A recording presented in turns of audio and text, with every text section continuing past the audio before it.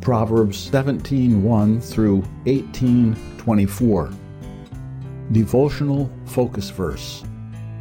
The heart of the prudent getteth knowledge, and the ear of the wise seeketh knowledge. Proverbs 18:15. Almost every country of the world has proverbs, short, pithy sayings that state a general truth or piece of advice. Many regional proverbs reflect indigenous wisdom garnered from experience over a long period of time within the local environment. Other proverbs are more applicable in any era or culture, because proverbs are typically brief, colorful, and captivating. They are very quotable and are easily handed down orally. A quick panoramic view of Proverbs from around the world reveals a common thread of instructive guidance mixed with vivid word pictures. Norway. In every woman there is a queen. Speak to the queen, and the queen will answer. Japan. A single arrow is easily broken, but not 10 in a bundle. Sweden.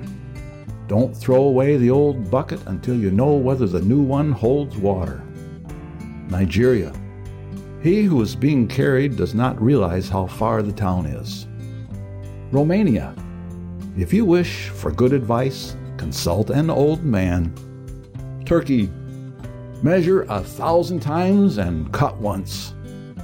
Malaysia. Don't think there are no crocodiles because the water is calm. Denmark.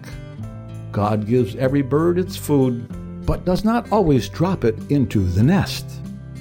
United States Native Americans. Don't judge a man until you have walked 2 moons in his moccasins. The Proverbs of Solomon employ the same mechanics of wit, color, brevity, and guidance as these examples, but that is where the comparison ends. Unlike secular proverbs, in which the only aim is to state a truism or make a point in a picturesque manner, Solomon's Proverbs were divinely inspired.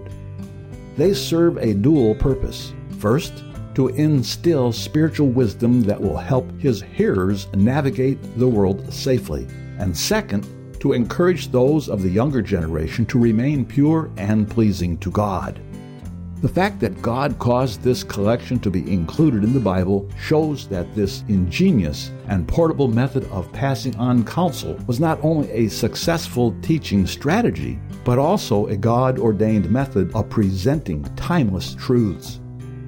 While the method of delivery is important, our focus verse points out that the hearer also has a critical responsibility. The one who is prudent and wise will set himself to obtain knowledge and make diligent search for it. For any good life, the desire to learn is indispensable. May we strive to cultivate a hunger for acquiring God's divine truth. Background information. These 2 chapters continue the section of Proverbs that is often called the Proverbs of Solomon. Most of the Proverbs from 16:1 to 22:16 have a parallel construction, in which the second part of the verse further explains or repeats the first portion. In chapter 17, the encouragement to seek wisdom moves into the personal realm as Solomon presented a variety of ways in which folly impacts family members. For examples, see verses 2, 6, 21, and 25.